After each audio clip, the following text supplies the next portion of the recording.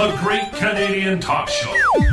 It was only a couple of watts, but I brought the truth to everyone within 3 blocks of the west side of campus. No way! Yes way! And now, let's get right down to business with Marty Gold.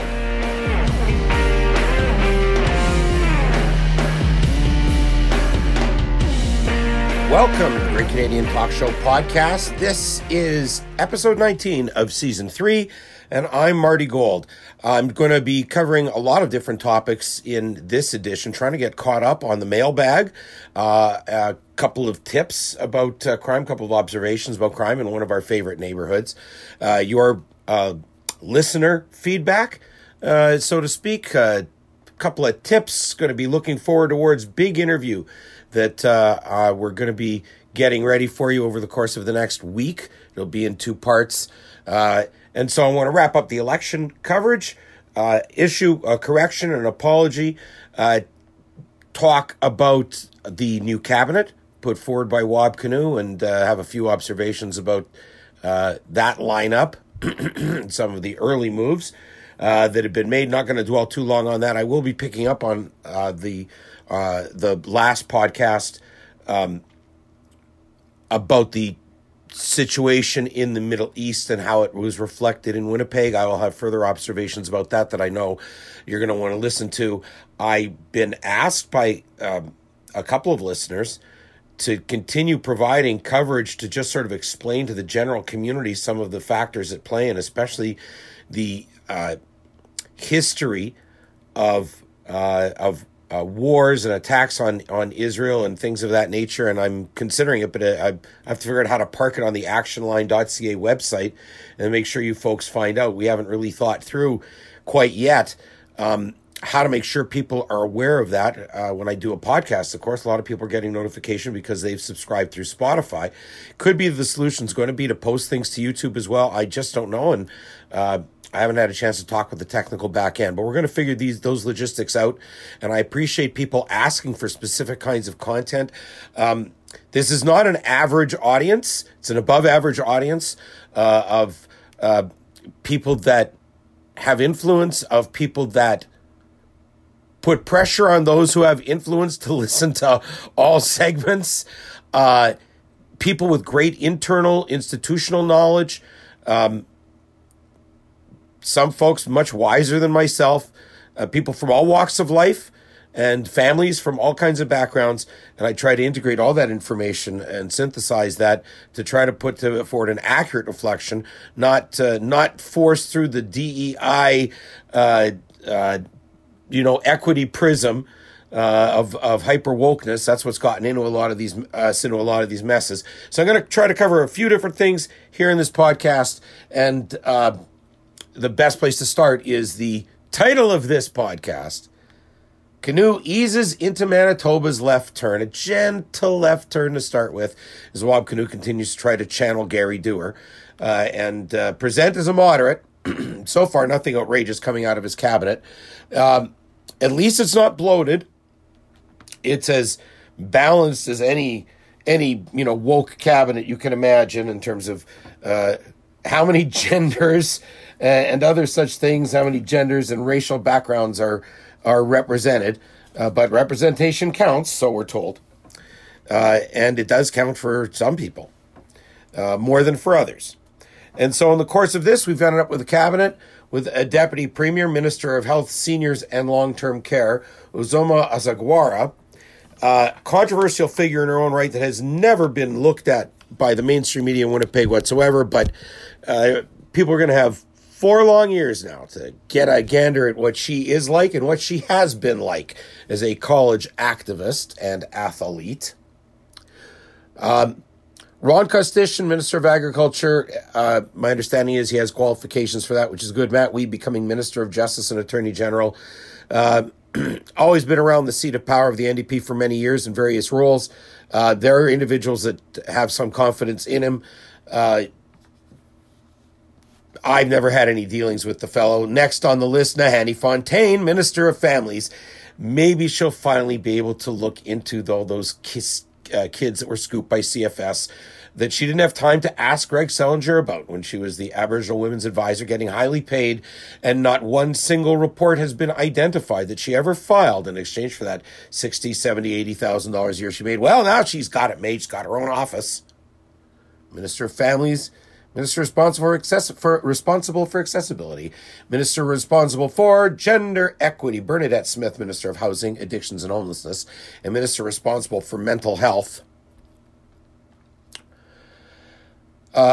We'll get back to her in a minute. Nella Altamari, the Minister of Education, that was expected. Ian Bushy, Minister of Municipal Northern Affairs, Indigenous Economic Development, that was expected.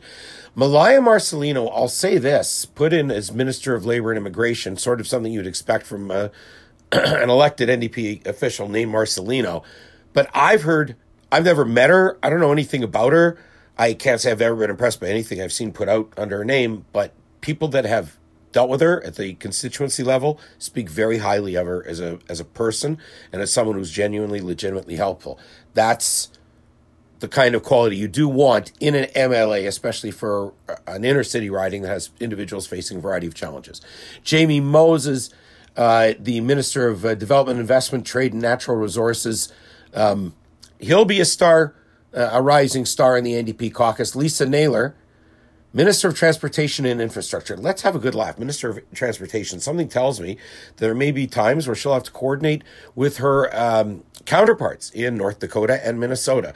This is the woman who complained of the convoy presence at the legislature, causing her to be triggered by the sight of an American flag, and how against American imperialism she is.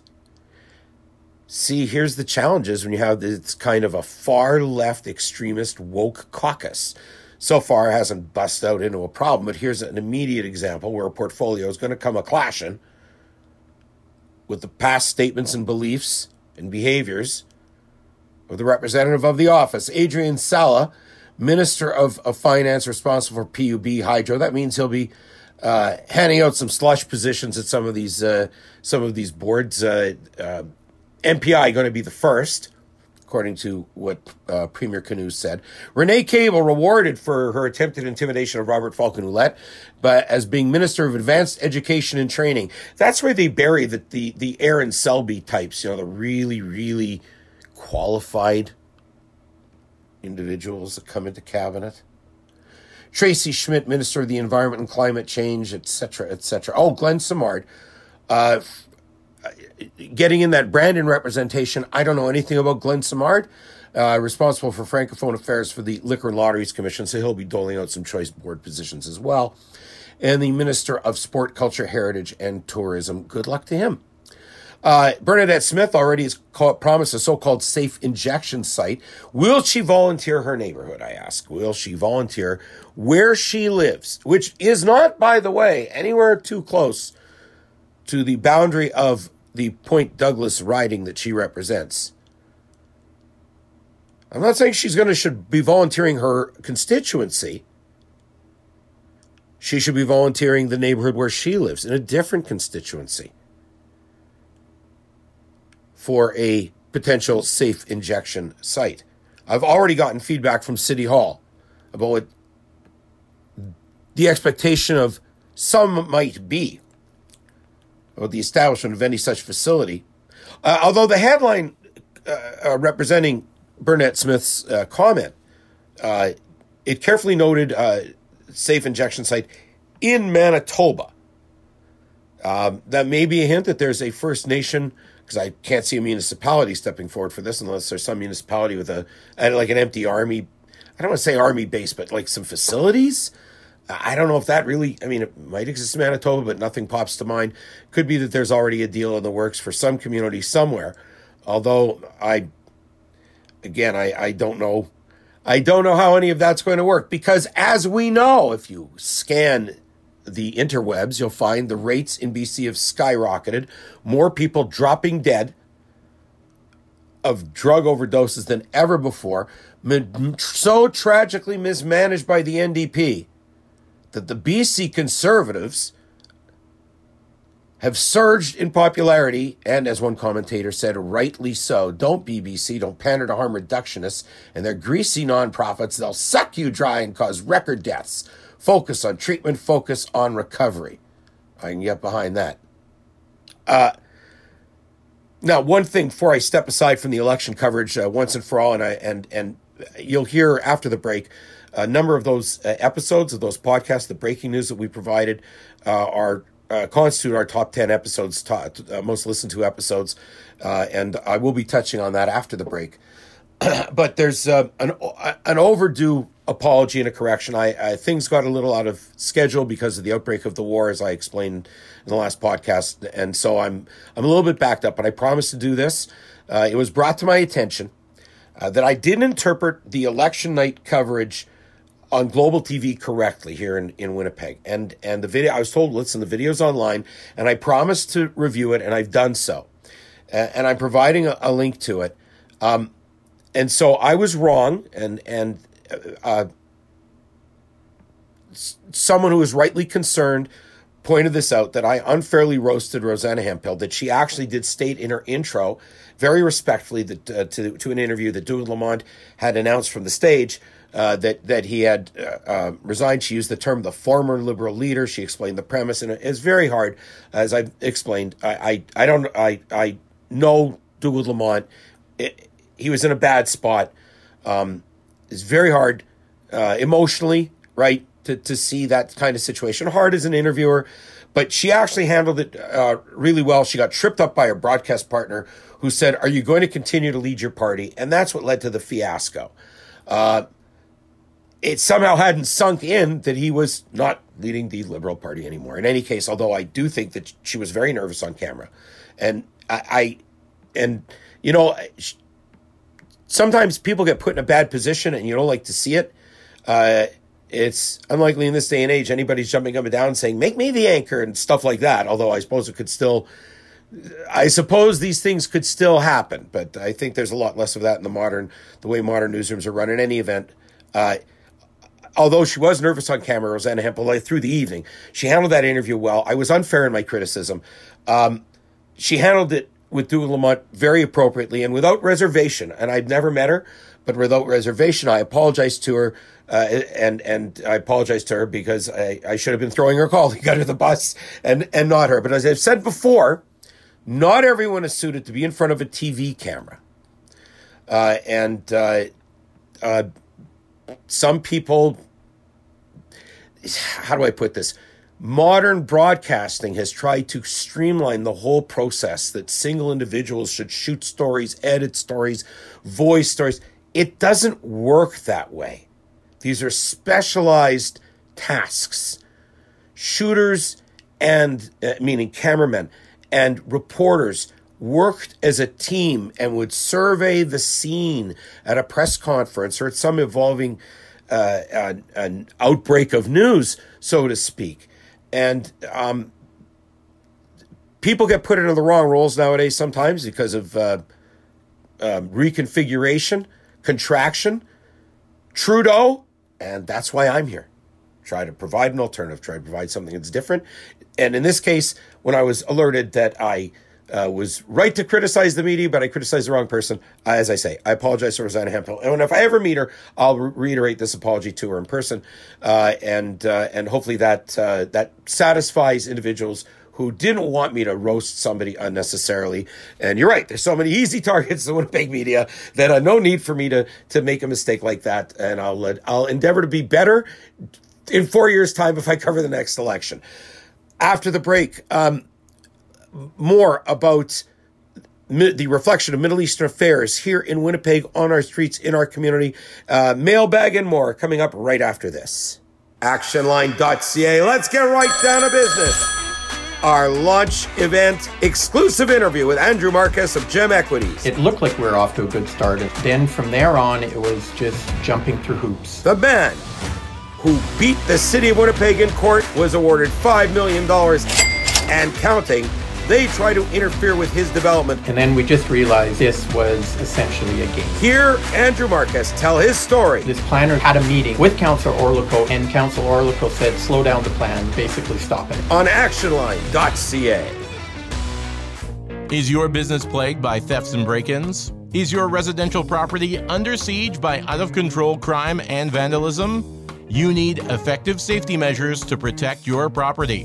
Jamrock Security can help you today. We have the expertise to deliver the right solutions and get your security problems under control. Call 204-880-1564 or contact our website, jamrocksecurity.ca. Do security. Do it smart. Jamrock Security. And back with part 2 of the Great Canadian Talk Show podcast, episode 19. All the episodes available on actionline.ca. We got right down to business. I'm going to be following up on many of the stories that we covered. We've eased off a little bit on the civics. I encourage you all to check out the stories in our archive. Check out the interview, 3-part interview with Andrew Marquez of Gem Equities, describing the case in which he was awarded $5 million and counting against the City of Winnipeg, and with a pending expropriation determination, I think it's a ruling at a hearing, that potentially could put the City of Winnipeg on the hook for $90 million, as well as, he explained in part 3 of our exclusive interview, the loss of investment, big money players not wanting to come to Winnipeg and play ball because they don't trust City Hall, and neither do you. And so I encourage you to listen to that as well as other episodes of the Great Canadian Talk Show podcast. The one thing that's kind of left over, it's sort of post-election, as was revealed on Thursday morning and discovered, I'm told, by those close to former Premier Heather Stephenson, like first thing in the morning, like 6:30 in the morning. Her Instagram account had been hacked. Her photo had been replaced by a picture of a uniformed mujahideen terrorist. It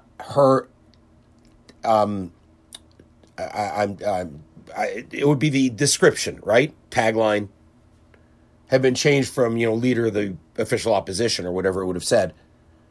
From the river to the sea, Palestine will be free.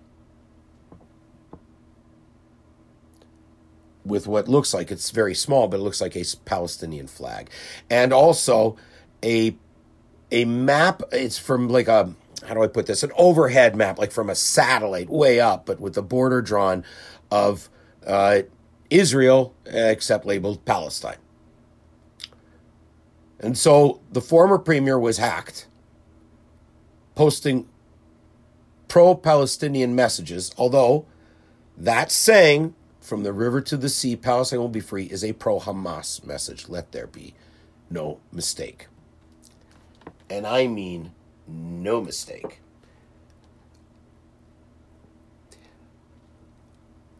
The last episode of this podcast, it dealt with these Hamas fans that have emerged across Canada and the world. People who cheer on the butchery and incineration of grandparents, infants, the disabled, foreign workers from Asian countries, Bedouins, Arabs, ambulance drivers, slaughtered mercilessly. And they have a fan club in many cities across Canada. I described that. Hamas celebrated across Canada, where evil comes to thrive. That is a comment that was made by Tristan Hopper. And I think I'm going to be moving towards having an interview, seeing if he can do an interview here on this podcast. A lot of observations. I encourage you to listen to that episode.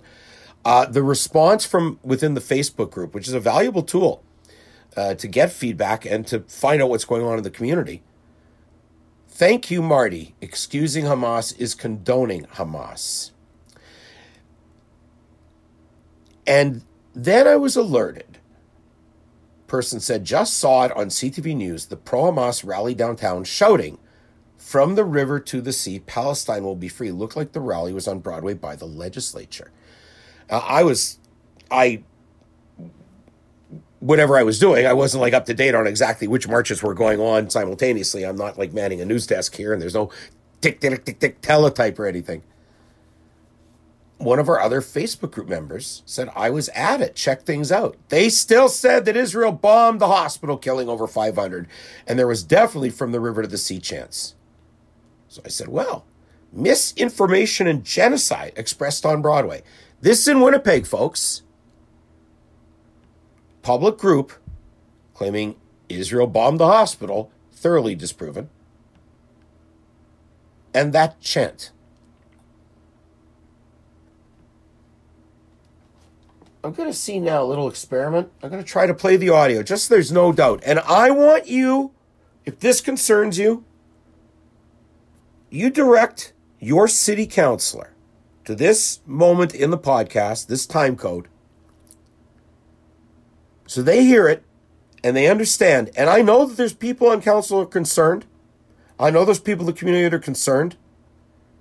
But if somebody had a rally in support of Germans back in the day, and they had gone down the streets or stood around and chanted the same things as the, let's say, Waffen-SS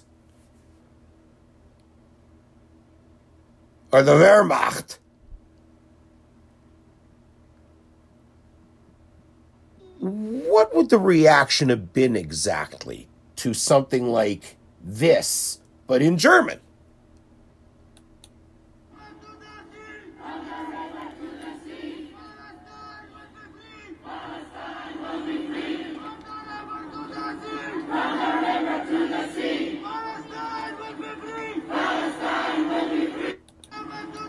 I'm looking at the video. That's on the steps of the legislature.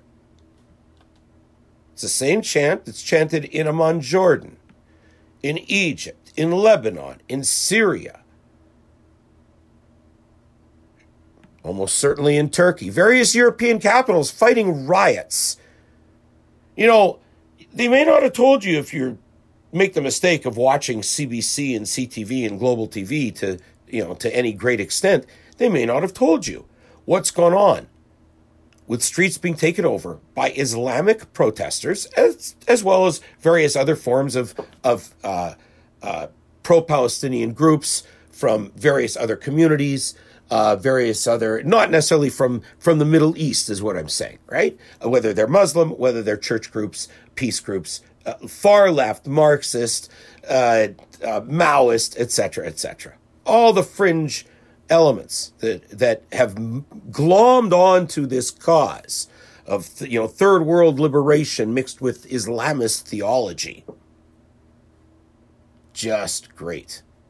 Matter of fact, with regards to what you just heard,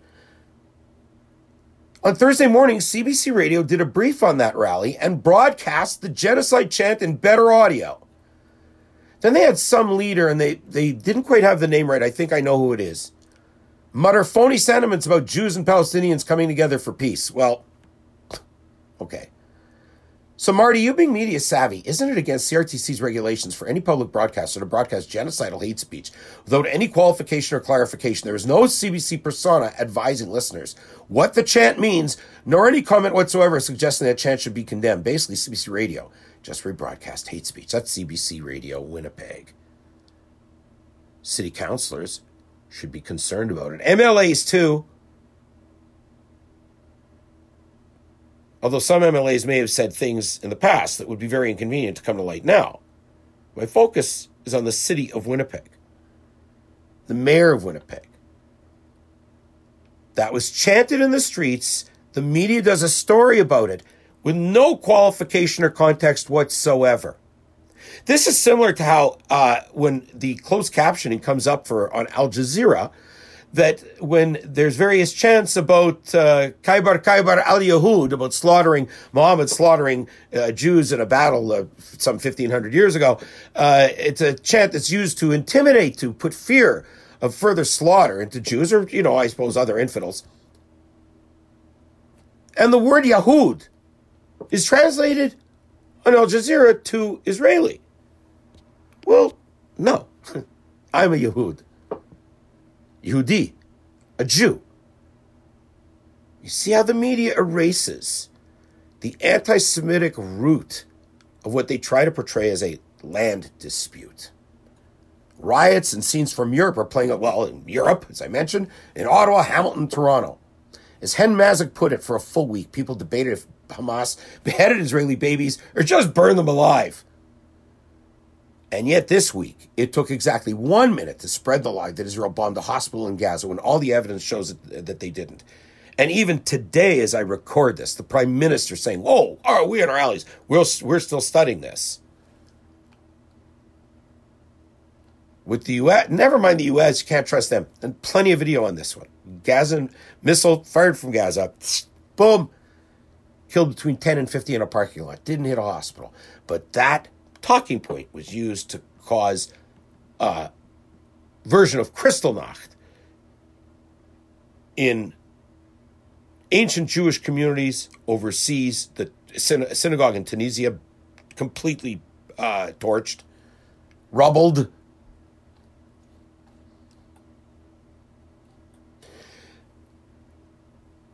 This support for Hamas extended to an interview to show the depth of it. I want to explain this fairly. To show the depth of this support for Hamas, it was illustrated by an interview that was done by David Menzies of Rebel Media at one of these protests. I think it was Toronto, might have been Mississauga. I think it was Toronto, in which a young lady wearing Kalashnikov earrings said that everything Hamas did in the raid into Israel was, direct quote, folks, justified.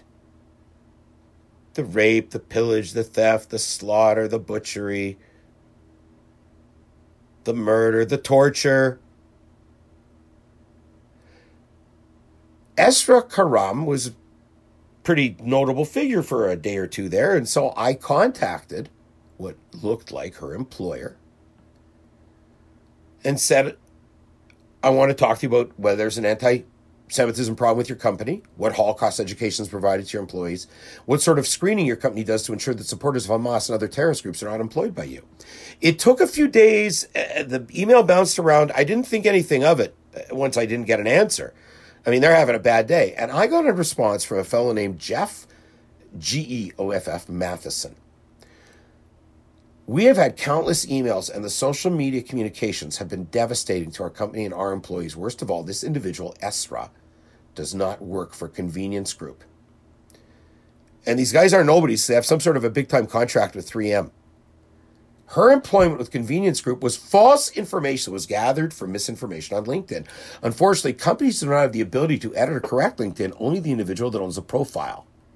Some of these incoming emails have even been aggressive and disgusting in nature with vulgar verbiage. It's unfortunate that as people fight for what's right, sometimes the small details and validity of information is missed and can have devastating effects to great standing companies and their employees. I kindly ask that you assist us in spreading the word that the posted information the individual was employed with us was incorrect. Even the messaging going around, and there had been an address for somebody there, who presumably was like HR, was misguided as he hasn't worked for the company for years." Here's a quote from, I guess a fellow that sent this, actually, I assume. "I believe all of Convenience Group's current employees have the same values as I do. I do not condone or support any individuals or groups' opinions or actions that bring harm or hardship to another person. Thanks again. And I really hope you're willing to assist in communicating these errors. I look forward to your response." I sent a response to Jeff Matheson. I told him I would get this information on the record. I'll find ways of promoting it online, and the fact that I have addressed this as part of the podcast. And it's something that, you don't really consider. There are a lot of highly educated individuals that are being flagged for blatantly supporting terrorism at many American universities, healthcare facilities. There's all sorts of doctors, psychiatrists, students that are finding out the hard way that you can't be an anti-Semite and endorse savagery from the 7th century and expect to be accepted in general society. But there are Hamas supporters here. Many of them are in university. Many of them are in political science, political studies fields. One, Dina Al-Kilani, went on a work to rule at the University of Toronto. She's some sort of a teacher's aide, and she was not going to go to any more lectures. She would only grade pre-approved essays or projects or whatever, because it's just so hard on her, because imperialism and colonialism and apartheid and white supremacy. And sent this letter around to the community. You know what? I think she might have been York University, actually. Not U of T. The day of the attacks, she retweeted another pro-Palestinian person of some import. Israel bears full responsibility for this and for what's to come. This would never have happened if Israel didn't occupy, blockade, and kill Palestinians every single day. She supported this point of view, but outrage is reserved for when Israelis experience a fraction of what they make Palestinians live through. She retweeted that the day of the attacks. When the Prime Minister spoke of Hamas's terrorist attacks against Israel, direct quote, "The world has again been reminded that anti-Semitism has not gone away. Jewish communities across the country and around the world face this hate every single day." That is what Justin Trudeau tweeted on October 16th. This PhD candidate for in political studies, this scumbag PM is not backing down from inciting hate and division among Canadians. Obviously, he's calling for more Illinois-like incidents to happen across our country. Meaning, of course, the 6-year-old kid who and his mother who were attacked, and the kid was murdered by a 71-year-old, definitely not Jewish and definitely not Muslim, seemingly senile and deluded old man landlord. She thinks Trudeau warning about anti-Semitism is encouraging people to randomly just start killing Muslims. So, therefore, Trudeau's a scumbag, encouraging more murder and inciting hate and division. Calling Ben Shapiro a Zio-Nazi and claiming that a picture of an incinerated baby was generated by AI. That's the kind of person who's working as a teacher's aide in a university in Toronto.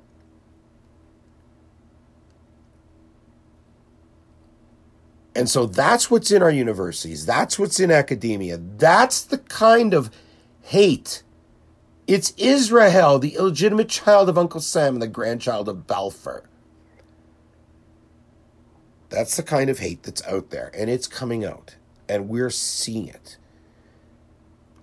And so before I go into the break, then I'll come back with the mailbag and more. To those of you that have reached out, those of you that have communicated with me privately, whether it's through Messenger, text, my neighbor across the lane, it's much appreciated. It's good to see how many people recognize the pure evil that is represented by the attack on Israel and the necessity to mitigate that risk once and for all.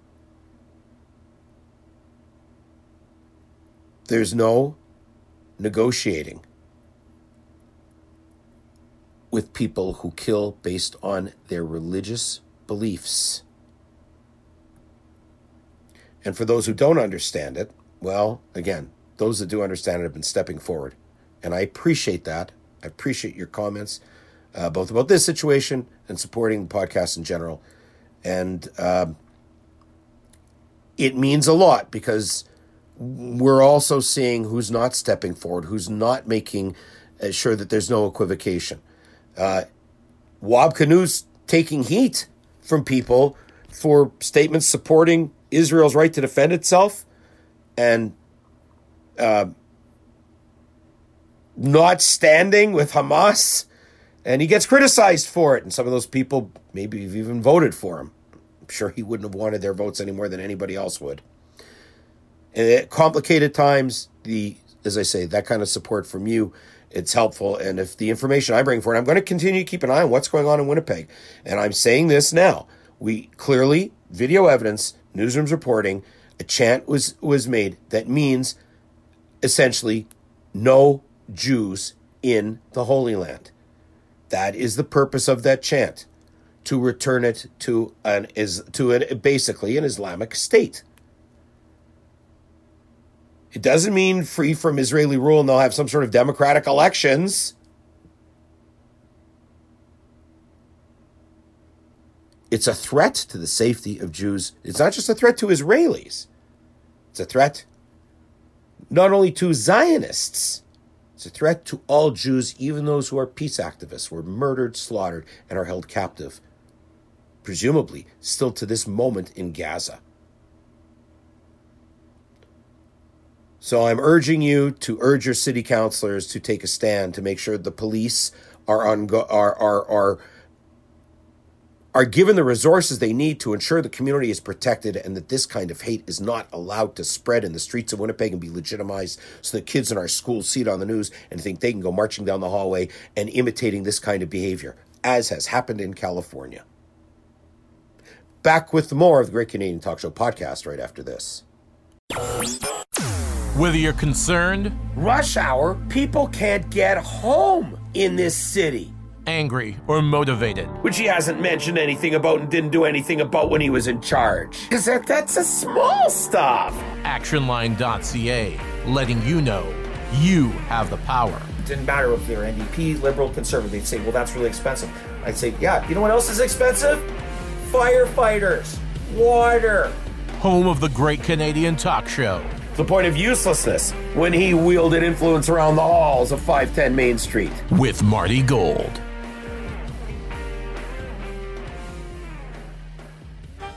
The Great Canadian Talk Show is brought to you by The Hive Hair Company. From classic to funky, the styles of your life are at The Hive, in the heart of the Osborne Village at 175 Osborne. Call 452-4483 or online, thehivehaircompany.com. A little bit of analytics and a few stories from our mailbag about topics that we frequently cover, and I'll try to make this fast. And I appreciate you folks hanging in. I'm able to see how long, which segments retain audience. I'm glad. I can tell you, like, people listen to almost all of these episodes, and especially through the election season. What's in a name? Ask Nathaniel Fontaine. The runaway most listened to, just shattered all records. The former magistrate, the 88-year-old who was Sunday punched at downtown bus stop, which was the number one, is now number two. East St. Paul parents stop school from canceling Mother's Day. That was really the first podcast that we had that really, popped a number, as they say. That is still number three. And right with it, crime from homeless camps overwhelms Point Douglas. Those episodes are very significant. The one of them in particular, about Fontaine being election coverage. And then in the 5 slot, our interview with Robert Falcon-Ouellette, very, very listened to. In August, again, not election coverage, but during the election period, I think what happened was people started catching on to the crime stuff and started listening to the election reporting and vice versa. When the killer of Paul Radicaj died in custody, and I had an interview with his daughter about the case and about there's no real justice in that. Wobb's Waffle to the Right wins. Our analysis of the election itself, also a top 10 material sitting in, I guess that's 4, 5, 6, number 7, number 8 spot. How the media ignored election intimidation and the attack on Heather Stephenson's constituency office, the defacing of her signage, etc. That, again, top 10, that's election coverage. Our interview with Tory Michael Birch, there was a lot of stuff in that that we covered in a very short interview, and it was popular, I think, because it was so short. It was only about a 10-minute listen.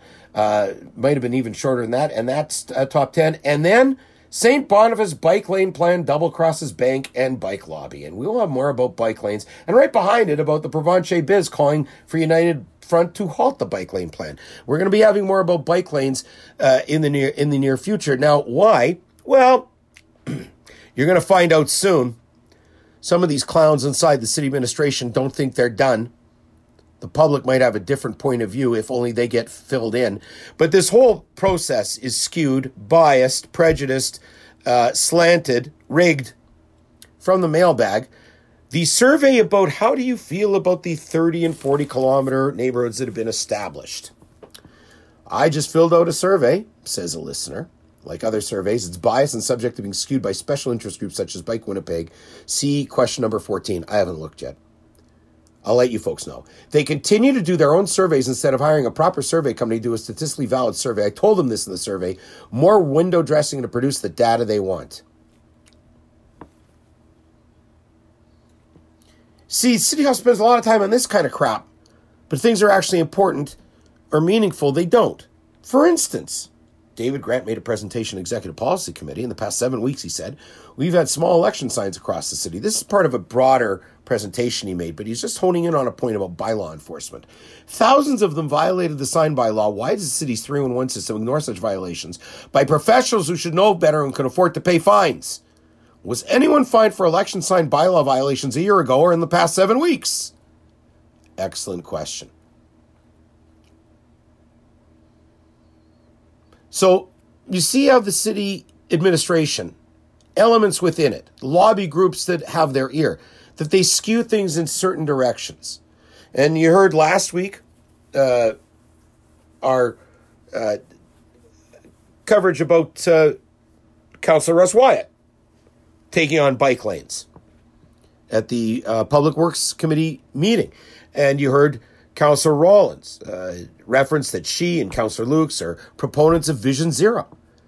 What does Vision Zero stand for? I'm just going to explain this for a minute, just as a signpost. So when we come back to this topic in the next little while about bike lanes and traffic calming and all this other stuff, people understand what they mean, what they stand for. The main cause of death and injury on our roads and of what they call ecocide. Ecocide equals dependency on private motor vehicles. Canada's, this is from 2018, in a pathetic 28th place for per capita road deaths. Are we in the top 5 for like icy roads or something, by the way? Road violence. This is what they call it. Road violence. Well, worse than in Canada's most populous province with the end to cap and trade. So this is some reference to people won't stop driving cars if Ontario doesn't cap and trade. Like, they're nuts. Road violence? Ecocide? Privately funded vehicles are killing people. So when you hear Vision Zero, this kind of nuttiness that forms the pillars of their philosophical beliefs. From the mailbag about crime. When we were calling a Lard's office to report on the druggies who choose to be homeless, his former assistant, Ryan Palmquist, now a school trustee, told me they're just looking for a quiet place out of the way to do their drugs. Makes me think, was Ryan a druggie? Well, I don't think that was the case. People know that people doing drugs often seek, not always, I mean, we've seen it all, and it's more so now, you see it more in public in Winnipeg than you used to, but, around the corner in the back lanes, which also creates danger.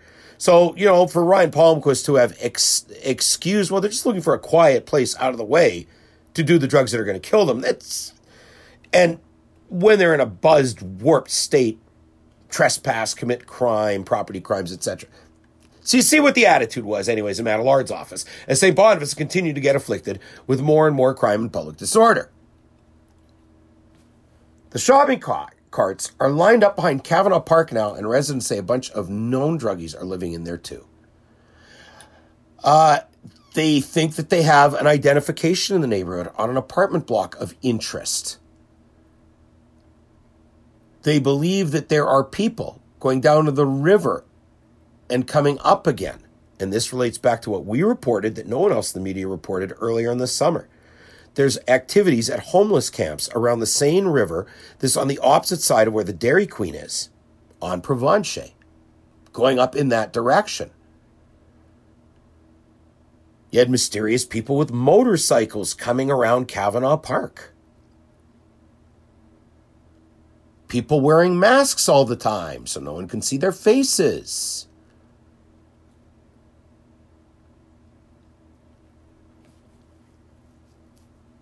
The SWAT team showed up at a house based on a gun call, apparently. Generally threatening behavior going on in that neighborhood. Councillor Matt Allard, their reputed representative, silent. Why is that? Why is it that if it doesn't involve bike lanes... Oh, and speaking of bike lanes, and before I forget, I'll head in this direction. The bike lanes on Goulet that were put in after no one at the open house, the consultants did not say, you see this part right here that you're arguing with us about? Well, you know what? Tough shit, because that's going to be built this summer anyways. Nobody said it. There's a lot of problems with this approach the city's taken that's going to get some people, I think, in a lot of trouble. I think there's a great potential for trouble, for fire and brimstone, for heat relating to, again, not just Goulet, but this includes River and Stradbroke, rather, that Russ Wyatt grilled Councillor Rollins on, and this all started over in Wolseley. This whole coordination of disrupting businesses across neighborhoods, which will lower property values, which will create a donut effect. And City Hall seemingly unresponsive, even though they're supposed to be responsive to it. Well, the next episode of the Great Canadian Talk Show podcast, you are going to be hearing about what I've just described, but went on to the Public Works Committee last week. Why the issue of the bike lanes, loss of parking, the rights of the property owners that affects not only River and Stradbroke, but this is the same rights that property owners and renters, businesses located on Goulet and on Marion should also have. And then the nuttiness of thinking you're going to close off Assiniboine at Maine, abandoned for good reason, but nobody wants to remember it. They'd rather pay the administration to go and try to reinvent a wheel that simply will not turn smoothly. And so the next episode of the Great Canadian Talk Show podcast, we'll be revisiting these subjects and perhaps a few others with a long-time close personal friend of this program in its various iterations, including the Great Canadian Talk Show podcast. A matter of fact, on Wave FM, and then on Kick FM, and then with City Circus on Shaw TV, and with the podcast iterations, and now back again, joining us for a lengthy interview about why he raised these issues at the Public Works and what he's concerned about. Some of the things that concern him about what's going on at City Council now that he's back in his chair after a 4-year absence from Transcona. City Councilor Russ Wyatt, I conducted an extensive interview with him. You're going to hear basically part 1 of that interview. I'm hoping to have that out Sunday night in time for Monday morning, and you are not going to want to miss it. It's going to touch on many of the subjects that we've discussed here in this episode and in previous episodes as well. I'm going to leave it there. You've hung in for long enough. Thank you for your support. If you want to advertise, get on board. Christmas is coming. Hanukkah is coming. New Year's is coming. Sponsorship for other features. We're going to start trying to break things off. So the City Hall coverage will be in one part of Action Line, as specifically with shorter commentaries and podcasts. Provincial coverage, just try to split this up, make it a little more accessible for people. I understand that so many of you really like the long lecture, so to speak, the long form interview, and I do prefer it, but we're trying to figure out ways of making things a little more accessible, a little more, bite size. But now's the time to get behind it. There is no Trudeau here. There is no foundations. There's no inheritance. I'm not a trust fund baby. I've worked and scraped through my entire life. And here I am, still doing what I learned to do really as a teenager. To be involved in civics, to be involved in my community, to stand up for what's right, to make sure people who are hardworking don't get screwed around when it comes to their ability to enjoy their home, enjoy their property, enjoy the businesses around them, enjoy the streets safely. And as a Jewish kid growing up in the North End in the era I did, although things had slackened off considerably, there was still risk and threat. And we had to learn how to navigate that.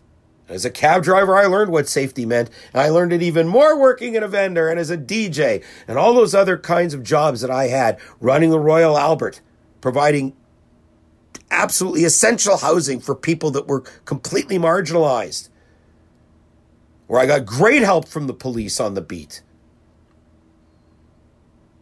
and help from a lot of people. So I've been in the trenches. I've gotten my hands dirty. I've covered these elections. I brought forward news nobody else will, and I take on the sacred cows. To do that, I need your help. I need your support, whether it's through donations through PayPal or Interac, whether it's through other projects that may come up where I can be of service and be available, hosting live events.